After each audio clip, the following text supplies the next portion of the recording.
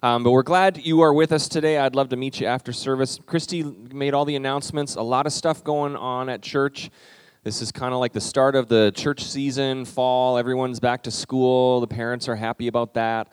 The kids maybe not so much. But then churches, we just get lots of activities going. We've got moms groups, different Bible studies. So if you are new and you would love to get more connected to the church, we would love to have you do that. There's lots of ways for your kids or your teenagers or you, moms and dads, different Bible studies, different groups. I'm encouraging you to get connected. And if I can help you or any of us can help you get connected, we would love to do that. All right, through the summer, we have been looking through the book of Acts in the New Testament. This is part 12, probably the final part, the final chapter of Acts. Will actually be in the last section of Acts. And then we're going to be looking at that today as we wrap up this series, the book of Acts. Now, if you are just joining us, you're kind of coming in at the end of the story, so a really quick recap of the book of Acts if you've never read it or are not familiar with it. The book of Acts was written by the guy Luke, who wrote the Gospel of Luke. That's what I'm trying to say. He also wrote the book of Acts. Now, the book of Acts is the continuation of the story after the life, teachings of Jesus Christ, after he died and rose again and ascended to heaven. Those all happened in the Gospels. Jesus gave his disciples the Great Commission and said, the Holy Spirit's going to come upon you, and you're going to go throughout the world and be my witnesses. This gospel message is going to spread around the world. And the book of Acts is the story of how the gospel spreads from those early disciples, that group of 11 disciples that were with Jesus, now spread around the world, and it continues to spread around the world today. The book of Acts is really how the church got started. And you see throughout the book of Acts, and we've talked about several themes that you see. And the biggest one is this: the gospel continues to spread. And the gospel is for everyone. There are no outsiders. There are no religious insiders and those who are on the outside with Jesus Christ. The gospel is for all people. It continues to spread around the world, the message of Jesus Christ, crucified for our sins. That's what we are singing about today. That's what we're worshiping him for today. And risen. He is crucified and risen for us. We were introduced to Saul, who was persecuting the church, and as this church grows, we see persecution break out. People don't like this new movement, this new Jesus movement, and Saul is the leader of this. He is having Christians arrested and executed, but then he gets miraculously saved, and he gets known as Paul, the Apostle Paul. And the Apostle Paul, for much of the book of Acts, the story is about the Apostle Paul traveling around the world, starting churches, introducing people to this message of hope and life and salvation through Jesus Christ. And so where we pick up in Acts today, we're going to start briefly in Acts chapter 20, and then we're going to kind of go through the end of the book. And we're not going to look in detail at all 8 chapters here through the end of Acts, because that would be a long sermon. But we're going to start in Acts chapter 20, and this really is the beginning of the final section of the book of Acts, the final part, where Paul is now being arrested. He is being dragged in front of different rulers and authorities. There are people that don't like his message, and so everywhere he goes, he's getting arrested. And so the rest of the book of Acts, starting in chapter 20, is him kind of getting dragged in front of all these different rulers, all these different trials, all these different authorities. And none of these groups can figure out what to do with Paul, because they bring him in front of like the religious leaders or the political leaders or whoever, and they all say, okay, he's preaching about Jesus, but what has he done wrong? Like, we can't arrest him for that. And so the Jewish insiders who are upset at Paul, they like, well, we'll find someone else who will do what we want. And so they drag him to somebody else, and they say, well, we're not sure what we're supposed to do. And every time Paul gets arrested and questioned and often beaten for his faith, they drag him to another place, and this happens again. This is what we see throughout the rest of Acts, starting in 20. So we're going to pick that up in Acts chapter 20, and I want to read a couple verses from Acts chapter 20, starting in verse 22. And I read these here before we jump ahead, because this really sets the tone for what we're going to talk about today. This really sets the tone for everything Paul experiences from here to the end of the book of Acts. It really sets the tone for who he is as a follower of Jesus. So I'm going to read these words, Acts chapter 20, starting in verse 22, and the words will be up on the screen. If you want to follow along in a Bible, there should be some black hardcover Bibles in the pews that you are sitting on. But Acts chapter 20, verse 22 says this. This is Paul talking. He knows what's coming up ahead, and he says this, "And now, compelled by the Spirit, I am going to Jerusalem, not knowing what will happen to me there. I only know that in every city the Holy Spirit warns me that prison and hardships are facing me. He knows what's coming. But then in verse 24 he says this, and I love these words. I want you to get these words today. However, in spite of all these things, I consider my life worth nothing to me. My only aim is to finish the race and complete the task the Lord Jesus has given me, the task of testifying to the good news of God's grace. What a great testimony of faith that Paul is saying there, right? He knows what's coming. He can see what's happening around, and the persecution, the opposition is building. He knows, even the Holy Spirit has come to him and said, you're to go to Jerusalem, and what awaits you there is not happy fun times. It is hardship, it is trial, it is persecution. He knows how this story is ultimately going to end. But he says in a great testimony of faith, but I consider my life worth nothing. My only aim is to finish the race that Jesus has called me, to complete the task for which God has called me, to testify to God's salvation. I am here for him. Paul's life is surrendered completely to Jesus. Paul is living a surrendered life in every way. And as we begin today in this sermon, I hope and prayer for each of us, for all of us, is that we would have that same outlook as Paul, that we would make that switch in our heart, that we would make that switch in our life from living all about us and what makes us happy and what we prefer to now laying that down and saying, that doesn't matter to me anymore. I want to live only for the race that Jesus has called me to run, only for the tasks that he has called me to complete, and that is to live for him and express his salvation and his love for others. This is what I want us to grow in, to surrender our lives to Jesus, right? We want to live for him, and this is what we see in Paul. And you see this throughout the rest of the book of Acts. If you were to read through the rest of these chapters, see, he goes to Jerusalem, he's arrested, he speaks to the leaders, and then they plot to kill him, and then he's dragged before the Sanhedrin. Eventually they find out that Paul is a Roman citizen. I'm not sure how they didn't know that until now, but they find that out, and they say, okay, well, this problem isn't ours anymore. We're going to send him to Rome, and the political leaders, the rulers in Rome, they're certainly going to know what to do with him. And so that's where we see Paul headed. As we jump ahead, we're going to look at Acts chapter 27. That's where we're going to spend most of our time this morning. This is in Acts chapter 27 where Paul is about to get on a boat. They're about to put him on a ship with all sorts of other prisoners, and they are setting sail to Rome, and this is where we pick up the story in Acts chapter 27. I'm going to start in verse 13. So they're just about to set sail on this ship with all the prisoners, including Paul, on it, and it says this in verse 13. When a gentle south wind began to blow, they saw their opportunity, so they weighed anchor and sailed along the shore of Crete. Everything's going well so far. But before very long, a wind of hurricane force called a nor'easter swept down from, apparently there was some meteorologists on the boat there, or Luke had studied that. A hurricane force called the nor'easter swept down from the island. The ship was caught by the storm and could not head into the wind. So they gave way to it and were driven along. So the storm comes in, the winds blow, and basically the ship is at the mercy of the wind, so it's blowing them off course. Verse 16. As we passed to the lee of a small island called Cauda, we were hardly able to make the lifeboat secure, so the men hoisted it aboard, and then they passed ropes under the ship itself to hold it together. Because they were afraid they would run aground on the sandbars of Syrtis, and they lowered the sea anchor. They let the ship be driven along. We took such a violent battering from the storm that the next day they began to throw the cargo overboard. On the third day, they threw the ship's tackle overboard with their own hands. When neither the sun nor the stars appeared for many days and the storm continued raging, we finally gave up all hope of being saved. At this point, all hope is lost. This storm has been raging for days and days, and that you see the imagery. I mean, it's a literal thing that Luke is saying here. We couldn't see the sun and the stars for days because the storm was raging that long and that severe. But it really defines what was going on in their heart. The light was lost. We were in the midst of a storm, and all hope was lost. Continue on verse 21. After they had gone a long time without food, Paul, who's a prisoner on this boat, Paul stood up before them and said, "Men, you should have taken my advice not to set sail from Crete.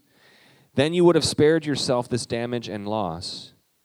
But now I urge you to keep up your courage, because not one of you will be lost, only the ship will be destroyed."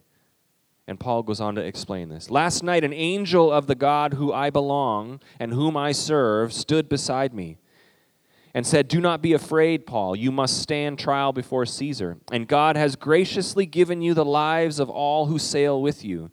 So keep up your courage, men, for I have faith in God that it will happen just as he told me. Nevertheless, we must run aground on some island.'" Okay, so we're going to stop there for a minute. So I love that in the midst of the storm, Paul starts out with a "I told you so," which is everybody's favorite guy, right? "I told you we shouldn't have sailed here." But he goes on to say, "I know you've given up hope, but take courage, because the God whom I worship came to me and said that we're going to make it. Not just me, but we're all going to make it to Rome. None of us are going to be lost. And I have faith in God that his promises will be true, that they will come to pass." But then he ends it. I'm sure the guys are like, "Great, this sounds like good news." But then he ends it kind of with the downer. "But unfortunately, we are going to be shipwrecked on some island." He doesn't know where. Unfortunately, that's going to happen. But this is how Paul is communicating to these guys on boat. We will be shipwrecked, but God is faithful. God is good. His promises will come to pass, but we will be shipwrecked. And I love that he has the presence of both of those things in there. So follow me for a second. In our walk of faith, we tend to think either of those things can be true, but only one at a time. If we are in a storm, if we are shipwrecked, then God has not been faithful. If God is faithful to his promises, then we will not be shipwrecked. But Paul says both of these things are true. Both of these realities are present. God is good and God is faithful, and we're going to be shipwrecked, and we're going to go through a storm. And you see that Paul's life is surrendered here. Those verses I read at the start of the sermon. "I consider my life worth nothing. I'm just here to honor God, but I trust him. I have faith in him." You see Paul's life, who's surrendered to God, recognizes that even in the midst of the storm and the shipwreck, that God is good and faithful and he can be trusted. And that's a message for some of you today. I know there are people here that are just facing storms. You are in the midst of, you're like those crewmen on the boat. You're tying ropes around the bottom of the boat, just trying to hold your life together. You haven't seen the sun in what seems like weeks or months. And I'm here to tell you that that reality, as overwhelming as it can be, is never anything that overpowers the faithfulness of our God. Amen? It's never something that trumps the power of God, overpowers God. It never derails God like a storm that comes in and blows a ship off course. It's not doing that to God's plans. It's not doing that to God's love and his faithfulness. And I just want to encourage you with that today, because this is how our faith impacts our life in a very real way, in a very practical way.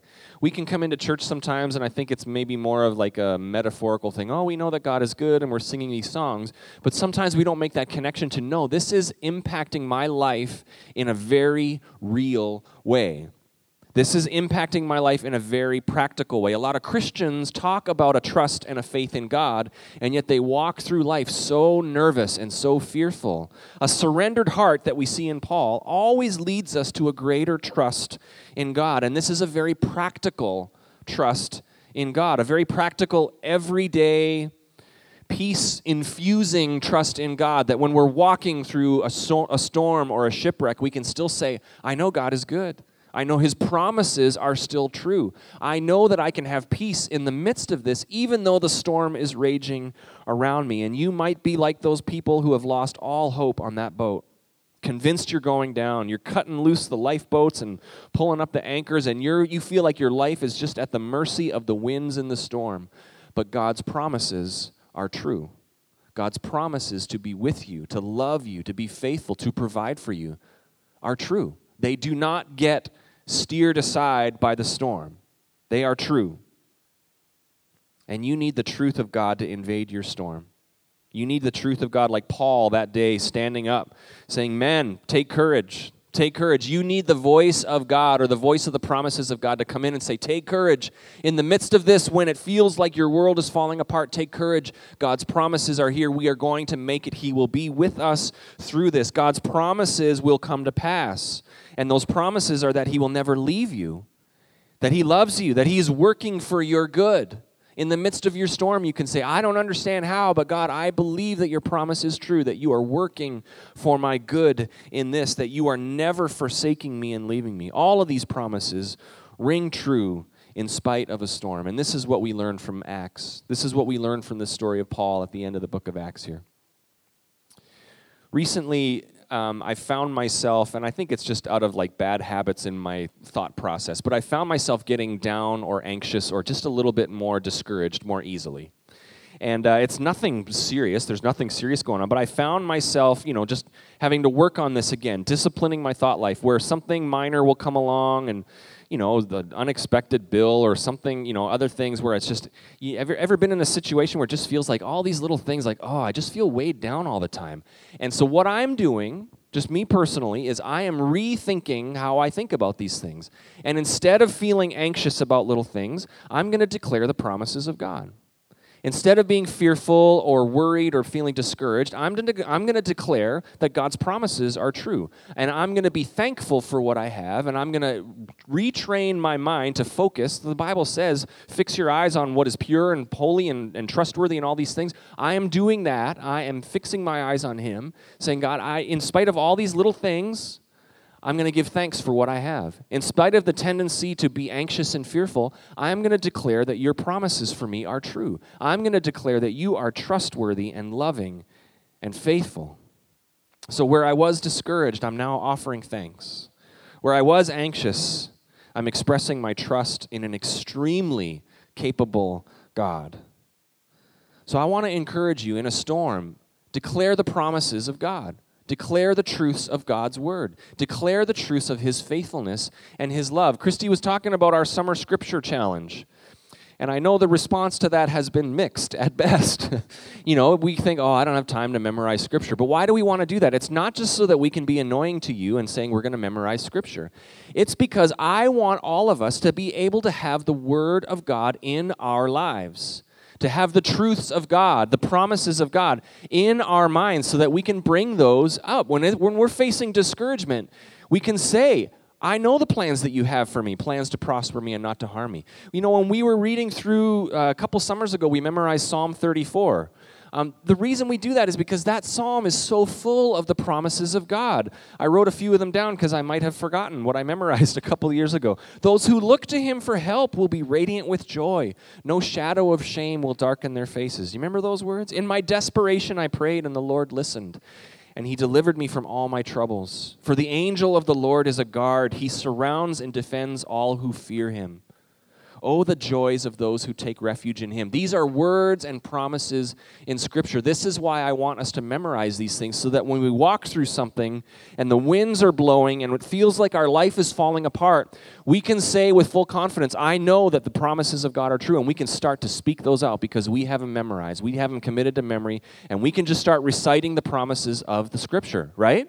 I want us to be able to do that. So when we, again, ask you to memorize Scripture, I want you to get the Word of God into your heart so that it's not a situation where, I could sure use a promise of God right now. You're walking through and your world is falling apart, or you get bad news from something and you're like, boy, I sure wish I knew a promise of God. Now, let me, Siri, give me a promise of God right now. Something, at your disposal. We rely on our, internets and cell phones and all those things. I want the Word of God to be something that we are self-sufficient in, where we have it committed to our mind, where we say, I have the truths of God's Scripture in my heart and in my mind. That is why we are memorizing Scripture.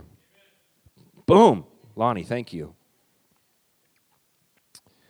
We declare the promises of God in our storms. Eventually, the crew who had been fighting against the storm, they cut the anchor, and the ship, as Paul said, we're going to be shipwrecked. The ship runs ashore on the island of Malta. And with the crew and the prisoners, they're all stranded on this island. They're not even sure where they are. Imagine you're in a boat and the wind is blowing. You haven't seen the sun or the stars, so you can't, not only are you trying to stay alive, you can't navigate. You have no idea where you are. And all of a sudden you hit ground on this island. You have no idea where it is. But they are stranded on this island, the island of Malta. And then something really cool happens in Acts chapter 28. And this is when they're stranded on this island. This is the final chapter of Acts. We're getting close to the end of the story here. Acts 28, verse 7, it says this. This is what happened on this island. There was an estate nearby that belonged to Publius, the chief official of the island. And he welcomed us into his home and showed us generous hospitality for 3 days. His father was sick in bed, suffering from fever and dysentery. Paul went to see him, and after prayer, placed his hands on him and healed him. And when this had happened, the rest of the sick on the island came and were cured. So this happens in the middle of this last chapter of Acts, in the midst of all this story, this greater story, shipwreck, and Paul is about to go and face trial in Rome. There's this little moment where they're stranded on this island. This little moment where you could read that, reading through the book of Acts, and totally overlook it. But imagine, it's not a little moment to those people on that island who had all these sick people who had never heard about the gospel of Jesus Christ. All of a sudden, Paul and everyone he was with on that boat have been blown off course, shipwrecked on this island, and Paul is there recognizing, okay, my life is surrendered to God. How can I minister? And he finds people who are sick, prays, and this leader's father who had been sick is healed. And then all of a sudden it says, everyone else who had sick people on the island brought them to Paul, and he prayed for them, and they were all healed. What a great moment. I love that moment, that we can look at Paul encountering a storm, and instead of him saying, great, what now? What else can go wrong, Lord? I'm trying to live for you. I'm trying to lay my life down for you, and all these bad things are happening. I'm not doing anything until you start, doing the things that I want you to do, Lord. No, his outlook is this. Obviously, I'm here for a reason. How can I minister to somebody? How can I express love and kindness? How can I bring the light of Jesus Christ wherever I am? Paul recognizes that sometimes the storms that blow us off course have a higher purpose where God has something for us to do. Sometimes that storm is part of the race that God has called us to run, where we can say, I am going to minister here. I'm going to lay my life down here. It is so easy for us, me included, to get very me-focused, especially when we are facing trials, hardships. But a surrendered heart recognizes that God is in this, and therefore God has a purpose for this. So how can I minister to someone? How can I bring glory to God through this? Now, this could be something as simple as just showing kindness when you are inconvenienced, okay? Maybe it's showing kindness to someone, a server at a restaurant who's having a hard time, where our tendency is to think, hey, what about me? You're supposed to be taking care of me. Maybe it's like, for me, my kryptonite is someone with more than 12 items in the express line at the grocery store, right? Well, instead of me thinking, well, they shouldn't be doing that, it's, no, how can I be kind and loving when someone is stopped at the roundabout when they should just be going in and going through, right? How can I be kind and loving? It's so easy for us to start thinking me-focused. I don't deserve this. I deserve better. I should be treated better. Where what we see from Paul, what we see throughout Scripture is, my life doesn't matter to me. All that I care about is running the race in a way that will honor God. We got back a couple weeks ago from our missions trip to Panama. We had a team of about 20 of us there. And it was a missions trip, and we know that there's always different roadblocks that come our way with a mission trip. There's always some difficulties in traveling with a group. Well, we had a stopover in Atlanta, and we were flying from Atlanta to Panama on the way down there, and we were getting ready. Our team was on there, and a few of us got put in the back row of the plane, which is not my favorite, but I was right in the back row because you're right by the bathrooms, and you always have people standing right there waiting to get into the bathroom, and they're kind of scooting by each other, so you always constantly just have someone's butt right in your face, if you sit there. Well, we were just taxiing out. We're getting pulled out from the gate at Atlanta, and we were just about to take off when all of a sudden somebody comes running down the aisle of the plane, holding his hand over his mouth, like running for the bathroom, and instantly think, that's no good. And so he didn't quite make it to the bathroom on this plane, and almost like a hose that was building up pressure, kind of just started, sorry if this is gross. I should have maybe warned you before I started telling the story. He threw up, and it kind of went everywhere, some in the bathroom, and then some on one of our team members, Laura, who was sitting across the aisle from me, and Laura wasn't really seeing what was happening. She just felt something hit her arm and was like, what was that? And I'm like, you don't want to know what that was. Anyways, that set off a chain reaction where all of a sudden the flight had to be delayed. We had to wait to find another gate to go in because they needed a cleaning crew to come on because they couldn't clean the mess up. I mean, it was a substantial mess. And I don't know why airlines can't have the air conditioning on the plane when you're on the ground, but it's super hot, super muggy, really stinky, and just kind of gross. And in that moment, I love that our team was having a good attitude about it. Because in that moment, you could easily give into the temptation to be like, oh, what else? Here I am, Lord, trying to go on a missions trip. Now I feel like Paul on that boat, kind of thing, thinking only about me. It would be really easy to do that. Sometimes this mentality that Paul had on that island is just simply offering kindness. There was a moment where near the end of the flight, because it happened again later on, they got this one guy. It was a disaster of a flight from start to finish. And near the end, I saw the crew back there, which was right by me because I was in the back row, but I saw the crew just kind of like looking bewildered. And so I kind of looked around, and in that moment, I just said, you know what, it's not hard for me to at least show some kindness. So I said, hey, you guys are doing a great job. It's a tough day at the office, huh? And they just looked at me like, oh man, I'm ready for this flight to be over. And I said, me too. Me too, friends. Me too. But there is something just so simple about being able to show kindness. And we can do that wherever we are. We can do that wherever we are. Show kindness. This is a way that you can say, my life is not about me and how I'm being served. My life is about running the race that will bring honor to God. How can you be exalted in this? And it might be something small and insignificant, like a flight that gets delayed or any other minor inconvenience that we face. Or it might be something big that you're going through. And I know there are people in the room here that are going through big storms right now. But my prayer for all of us is this, that our outlook would be, God, how can you be honored? How can I run the race, even when my race that you've called me to run involves this storm? Even when the direction that you have led me down, or even the direction that the storms of life have blown me off course, and now I find myself over here when I thought my life was going to be going this way, even when I find myself here and everything feels like it's fallen apart, if this is the race you have for me to run, how can I run it in a way that will honor you? This is what faith is. This is how faith impacts our life. A surrendered life, like Paul had, always thinks that. How can I honor you in this? How can I serve and minister to others in this? And clearly we see this shipwreck that Paul encountered served a bigger purpose. All those people were healed. All those people heard about Jesus. The storms you go through have a bigger purpose. They have a bigger purpose. God may have allowed the wind to blow you off course so that you can bring the love of Jesus to somebody that you would not have encountered otherwise, right? This is a surrendered life. God, if you change my course, if you direct me over here instead, I will be faithful to run and to honor you no matter what. So eventually Paul and the crew, they make it to Rome. They get off that island. They get put on another boat, and they make it to Rome, where Paul is put in house arrest. He's basically put in prison. He was put in prison a couple of different times. Some of them were really dark, like really, like the worst of the worst prisons.